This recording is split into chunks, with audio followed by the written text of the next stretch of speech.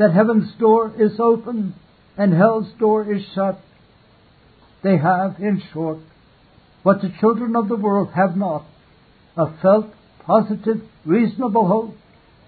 They have what Paul calls the seal and earnest of the Spirit. 2 Corinthians 1:22, Ephesians 1:13. I do not for a moment deny that this witness of the Spirit is exceedingly various in the extent to which the sons of God possess it. With some, it is a loud, clear, ringing, distinct testimony of conscience. I am Christ's, and Christ is mine. With others, it is a little feeble, stammering whisper, which the devil and the flesh often prevent being heard. Some of the children of God speed on their course towards heaven under the full sails of assurance. Others are tossed to and fro all their voyage, and will scarce believe they have got faith. But take the least and the lowest of the sons of God, ask him if he will give up the little bit of religious hope which he has attained. Ask him if he will exchange his heart with all its doubts and conflicts, its fightings and fears.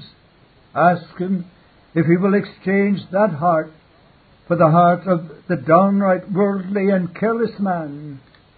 Ask him if he would be content to turn round and throw down the things he has got hold of and go back to the world. Who can doubt what the answer would be? I cannot do that, he would reply. I do not know whether I have faith. I do not feel sure I have got grace. But I have got something within me I would not like to part with. And what is that something? I will tell you. It is the witness of the Spirit. Let us try to understand this also. The sons of God have the witness of the Spirit in their consciences. This is another mark of sonship. For one thing more, let me add. All the sons of God take part in suffering with Christ. What says the Scripture which heads this paper? If children, then heirs, heirs of God, and joint heirs with Christ, if so be that we suffer with him. Romans 8:17. All the children of God have a cross to carry. They have trials, troubles, and afflictions to go through for the gospel's sake. They have trials from the world, trials from the flesh, and trials from the devil. They have trials of feeling from relations and friends, hard words, hard treatment, and hard judgment. They have trials in the matter of character, slander, misrepresentation, mockery, insinuation of false motives. All these often reign thick upon them. They have trials in the matter of worldly interests. They have often to choose whether they will please man and lose glory, or gain glory and offend man. They have trials from their own hearts. They have each generally their own thorn in the flesh, their own home devil, who is their worst foe. This is the experience of the sons of God. Some of them suffer more and some less. Some of them suffer in one way and some in another. God measures out their portions like a wise physician and cannot err. But never, I believe, was there one child of God who reached paradise without a cross. Suffering is the diet of the Lord's family. Whom the Lord loveth, he chasteneth. If ye be without chastisement, then are ye bastards and not sons. Through much tribulation we must enter the kingdom of God. All that will live godly in Christ Jesus shall suffer persecution. Hebrews 12, verses 6 and 8, Acts 14, verse 22, 2 Timothy 3, verse 12. When Bishop Latimer was told by his landlord that he had never had a trouble. Then, said he, God cannot be here. Suffering is a part of the process by which the sons of God are sanctified. They are chastened to wean them from the world and make them partakers of God's holiness. The captain of their salvation was made perfect through suffering, and so are they. Hebrews 2, verse 10, and 12, verse 10. There never yet was a great saint who had not either great afflictions or great corruptions. Well said Philip Melanchthon, where there are no cares, there will generally be no prayers. Let us try to settle this down into our hearts also. The sons of God have all to bear a cross. A suffering Savior generally has suffering disciples. The bridegroom was a man of sorrows. The bride must not be a woman of pleasures and unacquainted with grief. Blessed are they that mourn. Let us not murmur at the cross. This also is a sign of sonship.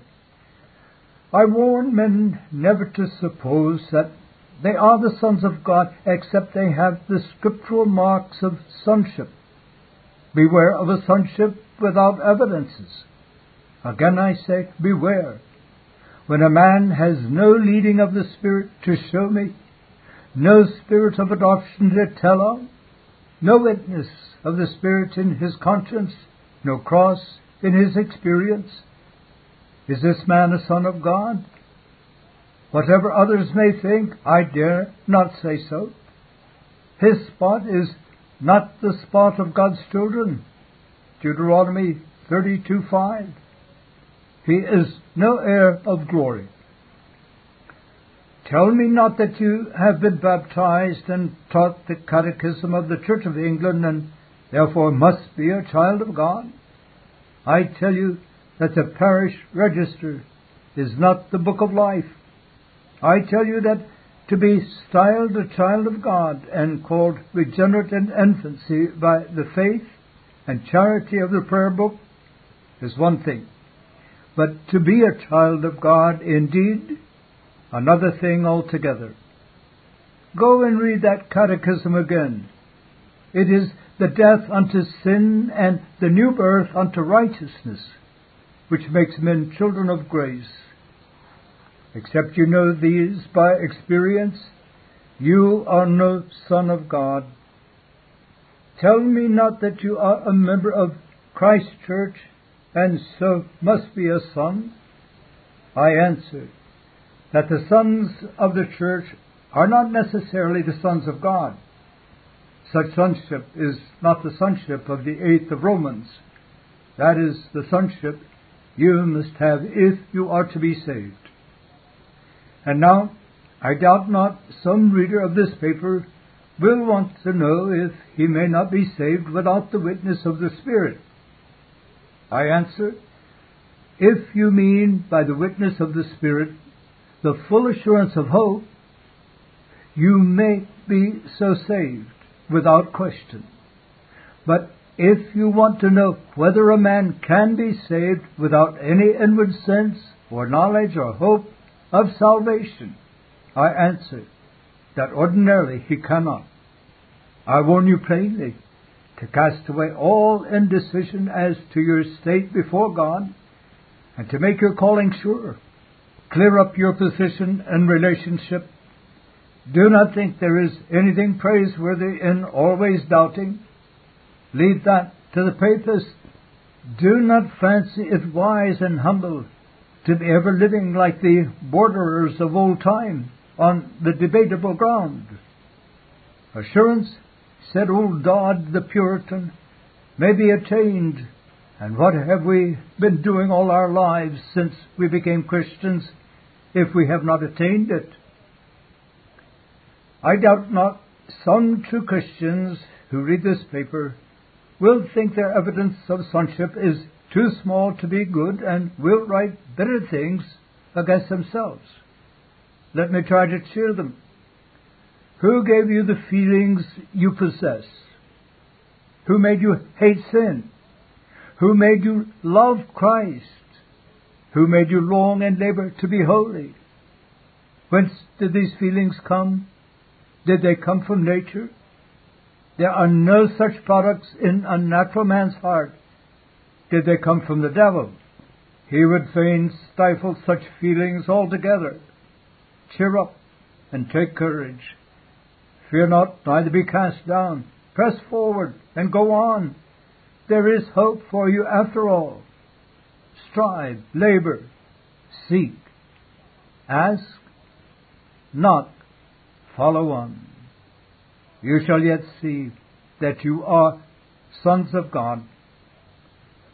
3. Let me show, in the last place, the privileges of the true Christian's relation to God.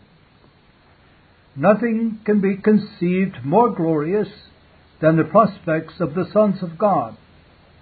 The words of Scripture which head this paper contain a rich mine of good and comfortable things. If we are children, says Paul, we are heirs, heirs of God and joint heirs with Christ, to be glorified together with Him. Romans 8, verse 17. True Christians, then, are heirs. Something is prepared for them all which is yet to be revealed. They are heirs of God. To be heirs of the rich on earth is something. How much more, then, is it to be son and heir of the King of Kings? They are joint heirs with Christ. They shall share in His majesty and take part in His glory. They shall be glorified together with Him. And this, we must remember, is for all the children. Abraham took care to provide for all his children, and God takes care to provide for His. None of them are disinherited. None will be cast out. None will be cut off. Each shall stand in his lot and have a portion in the day when the Lord brings many sons to glory. Who can tell the full nature of the inheritance of the saints in light? Who can describe the glory which is yet to be revealed and given to the children of God? Words fail us. Language falls short. Mind cannot conceive fully, and tongue cannot express perfectly the things which are comprised in the glory yet to come upon the sons and daughters of the Lord Almighty. Oh, it is indeed a true saying of the Apostle John, it does not yet appear what we shall be. 1 John 3, verse 2. The very Bible itself only lifts a little of the veil which hangs over this subject. How could it do more? We could not thoroughly understand more if more had been told us. Our mental constitution is as yet too earthly. Our understanding is as yet too carnal to appreciate more if we had it. The Bible generally deals with the subject in negative terms and not in positive assertions. It describes what there will not be in the glorious inheritance, that thus we may get some faint idea of what there will be. It paints the absence of certain things in order that we may drink in a little the blessedness of the things present. It tells us that the inheritance is incorruptible, undefiled, and fadeth not away. It tells us that the crown of glory fadeth not away. It tells us that the devil is to be bound, that there shall be no more night and no more curse, that death shall be cast into the lake of fire, that all tears shall be wiped away, and that the inhabitant shall no more say, I am sick. And these are glorious things indeed. No corruption, no fading, no withering, no devil, no curse of sin, no sorrow, no tears, no sickness, no death. Surely the cup of the children of God will indeed run over. 1 Peter 1 verse 4, 5 verse 4, Revelation 20 verse 2, 21 verse 25, 22 verse 3, 20 verse 14, 21 verse 4, Isaiah 33 verse 24. But there are positive things told us about the glory yet to come upon the heirs of God, which ought not to be kept back. There are many sweet, pleasant, and unspeakable comforts in their future inheritance, which all true Christians would do well to consider.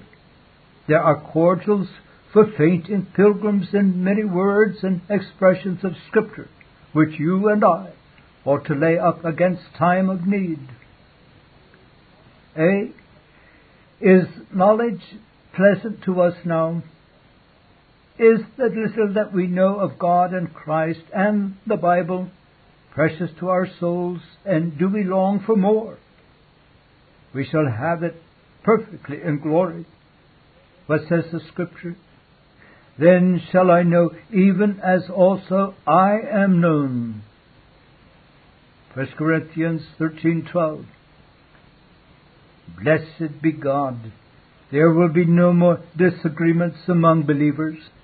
Episcopalians and Presbyterians, Calvinists and Arminians, millenarians and anti-millenarians, friends of establishments and friends of the voluntary system, advocates of infant baptism and advocates of adult baptism, all will at length see eye to eye. The former ignorance will have passed away. We shall marvel to find how childish and blind we have been. B. Is holiness pleasant to us now? Is sin the burden and bitterness of our lives? Do we long for entire conformity to the image of God? We shall have it perfectly in glory. What says the Scripture? Christ gave Himself for the church, not only that He might sanctify it on earth, but also that He might present it to Himself, a glorious church, not having spot or wrinkle or any such thing. Ephesians 5:27. Oh, the blessedness of an eternal goodbye to sin. Oh, how little the best of us do at present. Oh, what unutterable corruption sticks like birdlime to all our motives, all our thoughts, all our words, all our actions. Oh, how many of us, like Naphtali, are goodly in our words, but like Reuben, unstable in our works. Thank God, all this shall be changed. Genesis 49:4 and 21. See, is rest pleasant to us now? Do we often feel faint though pursuing? Genesis 8:4. Do we long for a world in which we need not to be always watching and warring? We shall have it perfectly in glory. What saith the Scripture? There remaineth a rest for the people of God. Hebrews 4:9. The daily, hourly conflict with the world, the flesh and the devil, shall at length be at an end. The enemy shall be bound. The warfare shall be over. The wicked shall at last cease from troubling. The weary shall at length be at rest. There shall be a great calm. D. Is service pleasant to us now? Do we find it sweet to work for Christ and yet groan, being burdened by a feeble body? Is our spirit often willing, but hampered and clogged by the poor, weak flesh? Have our hearts burned within us when we have been allowed to give a cup of cold water for Christ's sake? And have we sighed to think what unprofitable servants we are? Let us take comfort. We shall be able to serve perfectly in glory and without weariness. What saith the Scripture?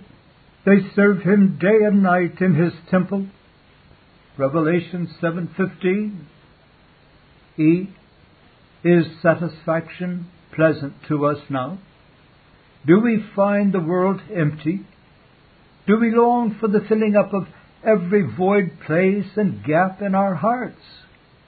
We shall have it perfectly in glory. We shall no longer have to mourn over cracks in all our earthen vessels and thorns in all our roses and bitter dregs in all our sweet cups. We shall no longer lament with Jonah over withered gourds. We shall no longer say with Solomon, all is vanity and vexation of spirit. We shall no longer cry with aged David, I have seen an end of all perfection. What saith the Scripture? I shall be satisfied when I awake with thy likeness. Ecclesiastes 1:14, Psalm 119:96, and 17 verse 15. F. Is communion with the saints pleasant to us now? Do we feel that we are never so happy as when we are with the excellent of the earth? Are we never so much at home as in their company? Psalm 16:3.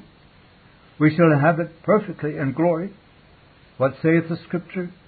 The Son of Man shall send his angels, and they shall gather out of his kingdom all they that offend, and them which work iniquity. He shall send his angels with a great sound of a trumpet, and they shall gather together his elect from the four winds. Matthew 13:41 and 24:31. Praise be God. We shall see all the saints of whom we have read in the Bible and in whose steps we have tried to walk. We shall see apostles, prophets, patriarchs, martyrs, reformers, missionaries, and ministers of whom the world was not worthy. We shall see the faces of those we have known and loved in Christ on earth, and over whose departure we shed bitter tears. We shall see them more bright and glorious than they ever were before. And best of all, we shall see them without hurry and anxiety, and without feeling that we only meet to part again. In the coming glory, there is no death, no parting, no farewell. G. Is communion with Christ pleasant to us now? Do we find his name precious to us? Do we feel our hearts burn within us at the thought of his dying love? We shall have perfect communion with him in glory. We shall ever be with the Lord. 1 Thessalonians 4:17. We shall be with him in paradise. Luke 23:43. We shall see his face in the kingdom. These eyes of ours will behold those hands and feet which were pierced with nails, and that head which was crowned with thorns. Where he is, there will the sons of God be. When he comes, they will come with him. When he sits down in his glory, they shall sit down by his side. Blessed prospect indeed. I am a dying man in a dying world. All before me is dark. The world to come is a harbor unknown. But Christ is there, and that is enough. Surely, if there is rest and peace in following him by faith on earth, there will be far more rest and peace when we see him face to face. If we have found it good to follow the pillar of cloud and fire in the wilderness, we shall find it 1,000 times better to sit down in our eternal inheritance with our Joshua in the promised land. If anyone among the readers of this paper is not yet among the sons and heirs, I do pity you with all my heart. How much you are missing! How little true comfort you are enjoying! There you are, struggling on and toiling in the fire and wearying yourself for mere earthly ends, seeking rest and finding none, chasing shadows and never catching them, wondering why you are not happy and yet refusing to see the cause, hungry and thirsty and empty and yet blind to the plenty within your reach. Oh, that you were wise! Oh, that you would hear the voice of Jesus and learn of Him. If you are one of those who are sons and heirs, you may well rejoice and be happy. You may well wait like the boy Patience in Pilgrim's Progress. Your best things are yet to come. You may well bear crosses without murmuring. Your light affliction is but for a moment. The sufferings of this present time are not worthy to be compared to the glory which is to be revealed. When Christ our life appears, then you also shall appear with Him in glory. Romans 8:18, Colossians 3:4. You may well not envy the transgressor and his prosperity. You are the truly rich. Well said a dying believer in my own parish, I am more rich than I ever was in my life. You may say as Mephibosheth said to David, let the world take all. My king is coming again in peace. 2 Samuel 19 verse 30. You may say as Alexander said when he gave all his riches away and was asked what he kept for himself, I have hope. You may well not be cast down by sickness. The eternal part of you is safe and provided for whatever happens to your body. You may well look calmly on death. It opens a door between you and your inheritance. You may well not sorrow excessively over the things of the world, over partings and bereavements, over losses and crosses. The day of gathering is before you. Your treasure is beyond reach of harm. Heaven is becoming every year more full of those you love, and earth more empty. Glory in your inheritance. It is all yours if you are a son of God. If we are children, then we are heirs. And now, in concluding this paper, let me ask everyone who reads it, whose child are you? Are you the child of nature or the child of grace? Are you the child of the devil or the child of God? You cannot be both at once. Which are you? Settle the question without delay, for you must die at last, either one or the other. Settle it, for it can be settled, and it is folly to leave it doubtful. Settle it, for time is short. The world is getting old, and you are fast drawing near to the judgment seat of Christ. Settle it, for death is nigh. The Lord is at hand, and who can tell what a day might bring forth? Oh, that you would never rest till the question is settled. Oh, that you may never feel satisfied till you can say, I have been born again. I am a son of God. 2. If you are not a son and heir of God, let me entreat you to become one without delay. Would you be rich? These are unsearchable riches in Christ. Would you be noble? You shall be a king. Would you be happy? You shall have a peace which passeth understanding, and which the world can never give and never take away. Oh, come out and take up the cross and follow Christ. Come out from among the thoughtless and worldly and hear the word of the Lord. I will receive you and will be a father unto you, and ye shall be my sons and daughters, saith the Lord Almighty. 2 Corinthians 6, verse 18.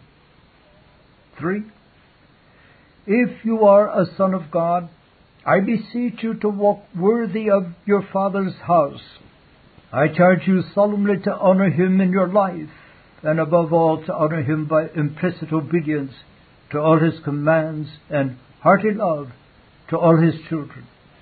Labor to travel through the world like a child of God and heir to glory. Let men be able to trace a family likeness between you and him that begat you. Live a heavenly life. Seek things that are above. Do not seem to be building your nest below. Behave like a man who seeks a city out of sight, whose citizenship is in heaven, and who would be content with many hardships till he gets home. Labor to feel like a son of God in every condition in which you are placed. Never forget you are on your Father's ground so long as you are here on earth. Never forget that a Father's hand sends all your mercies and crosses. Cast every care on him. Be happy and cheerful in him. Why indeed art thou ever sad if thou art the king's son? Why should men ever doubt when they look at you whether it is a pleasant thing to be of God's children? Labor to behave towards others like a son of God. Be blameless and harmless in your day and generation. Be a peacemaker among all you know. Matthew 5:9. Seek for your children sonship to God above everything else. Seek for them an inheritance in heaven, whatever else you do for them. No man leaves his children so well provided for as he who leaves them sons and heirs of God. Persevere in your Christian calling if you are a son of God, and press forward more and more. Be careful to lay aside every weight and the sin which most easily besets you. Keep your eyes steadily fixed on Jesus. Abide in him. Remember that without him you can do nothing, and with him you can do all things. John 15:5, Philippians 4, verse 13. Watch and pray daily. Be steadfast, unmovable, and always abounding in the work of the Lord. Settle it down in your heart that not a cup of cold water given in the name of a disciple shall lose its reward, and that every year you are so much nearer home. Yet a little time, and he that shall come will come, and will not tarry. Hebrews 10:37. Then shall be the glorious liberty and the full manifestation of the sons of God. Romans 8:19 and 21. Then shall the world acknowledge that they were the truly wise. Then shall the sons of God at length come of age, and be no longer heirs in expectancy, but heirs in possession. Then shall they hear with exceeding joy those comfortable words, Come, ye blessed of my Father, inherit the kingdom prepared for you from the foundation of the world. Matthew 25:34. Surely that day will make amends for all. Chapter 19. The Great Gathering. Now we beseech you, brethren, by the coming of our Lord Jesus Christ, and by our gathering together unto him. 2 Thessalonians 2, verse 1. The text which heads this page contains an expression which deserves no common attention. That expression is our gathering together. Our gathering together, those three words touch a note which ought to find a response in every part of the world. Man is by nature a social being. He does not like to be alone. Go where you will on earth, people generally like meeting together and seeing one another's faces. It is the exception and not the rule to find children of Adam who do not like gathering together. For example, Christmas is peculiarly a time when English people gather together. It is a season when family meetings have become almost a national institution, in town and in country, among rich and among poor, from the palace to the workhouse. Christmas cheer and Christmas parties are proverbial themes. It is the one time in the 12-month with many for seeing their friends at all.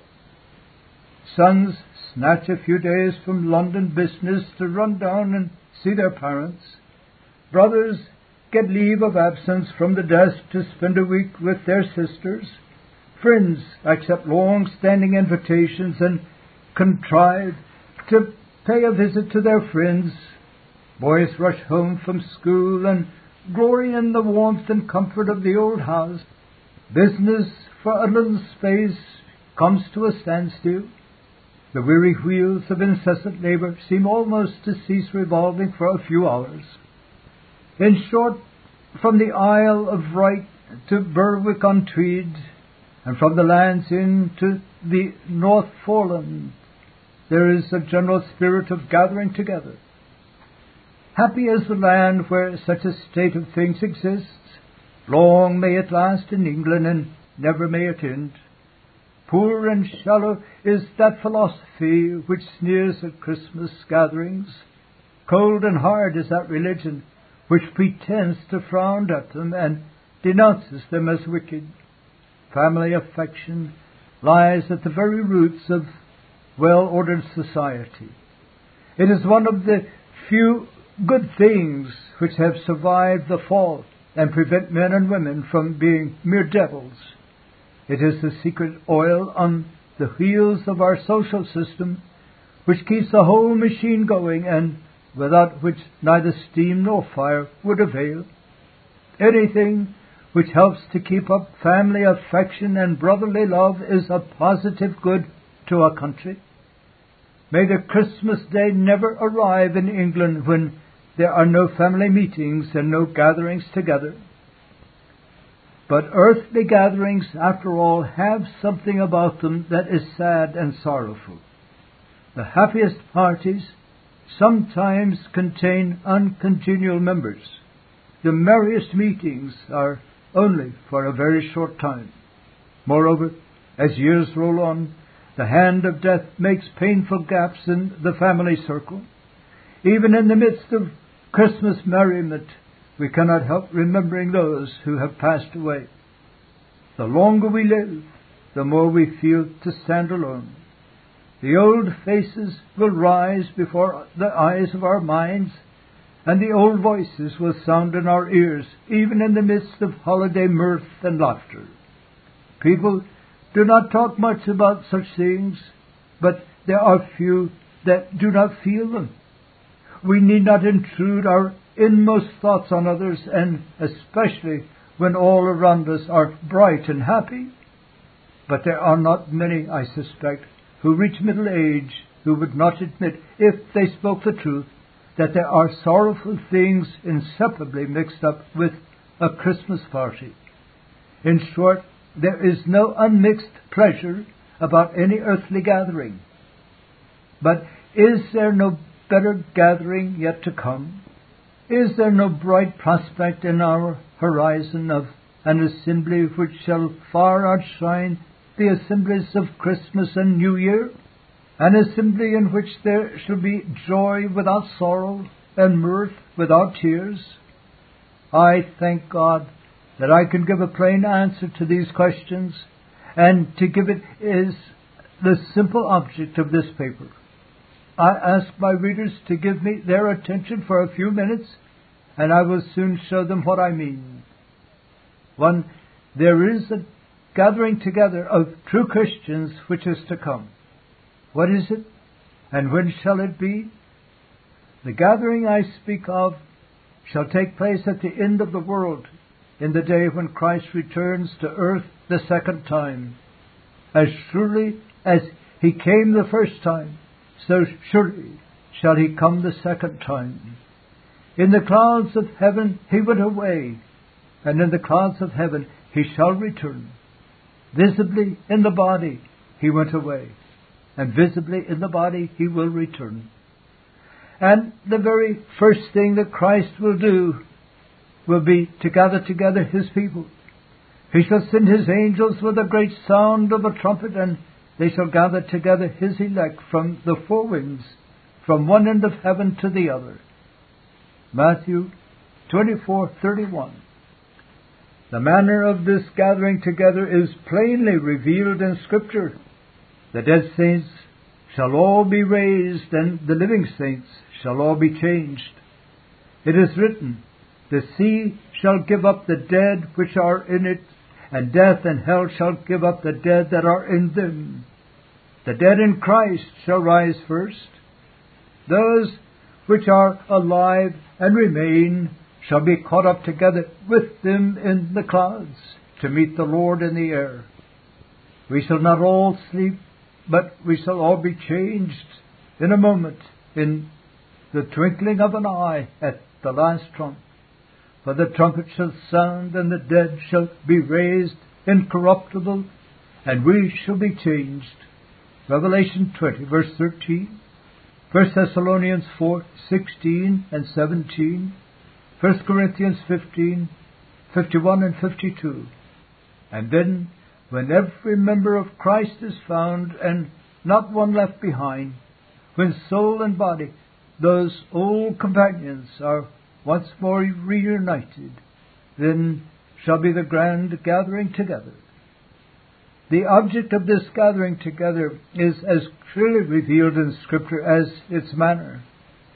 It is partly for the final reward of Christ's people, that their complete justification from all guilt may be declared to all creation, that they may receive the crown of glory which fadeth not away, and the kingdom prepared before the foundation of the world, that they may be admitted publicly into the joy of their Lord.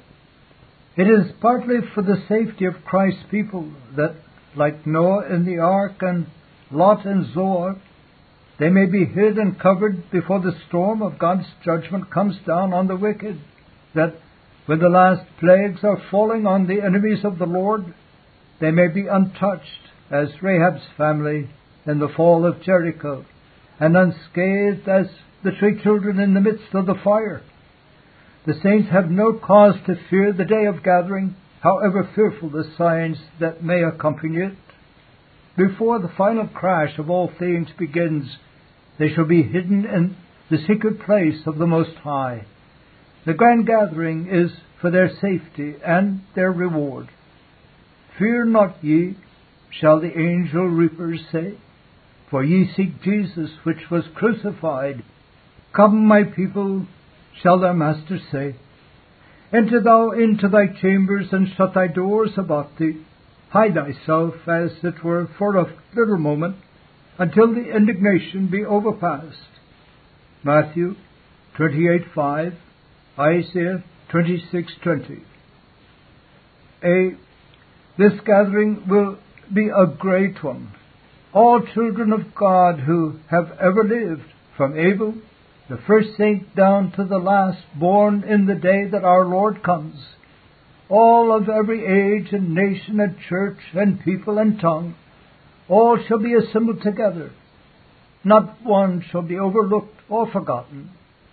The weakest and feeblest shall not be left behind. Now, when scattered, true Christians seem a little flock. Then when gathered, they shall be found a multitude which no man can number. This gathering will be a wonderful one. The saints from distant lands who never saw each other in the flesh and could not understand each other's speech if they met, shall all be brought together in one harmonious company.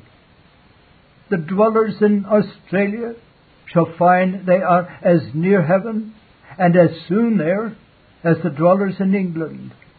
The believers who died 5,000 years ago and whose bones are mere dust shall find their bodies raised and renewed as quickly as those who are alive when the trumpet sounds. This Reformation audio track is a production of Still Waters Revival Books. SWRB makes thousands of classic Reformation resources available, free and for sale, in audio, video, and printed formats. Our many free resources, as well as our complete mail-order catalog, containing thousands of classic and contemporary Puritan and Reformed books, tapes, and videos at great discounts, is on the web at www.swrb.com.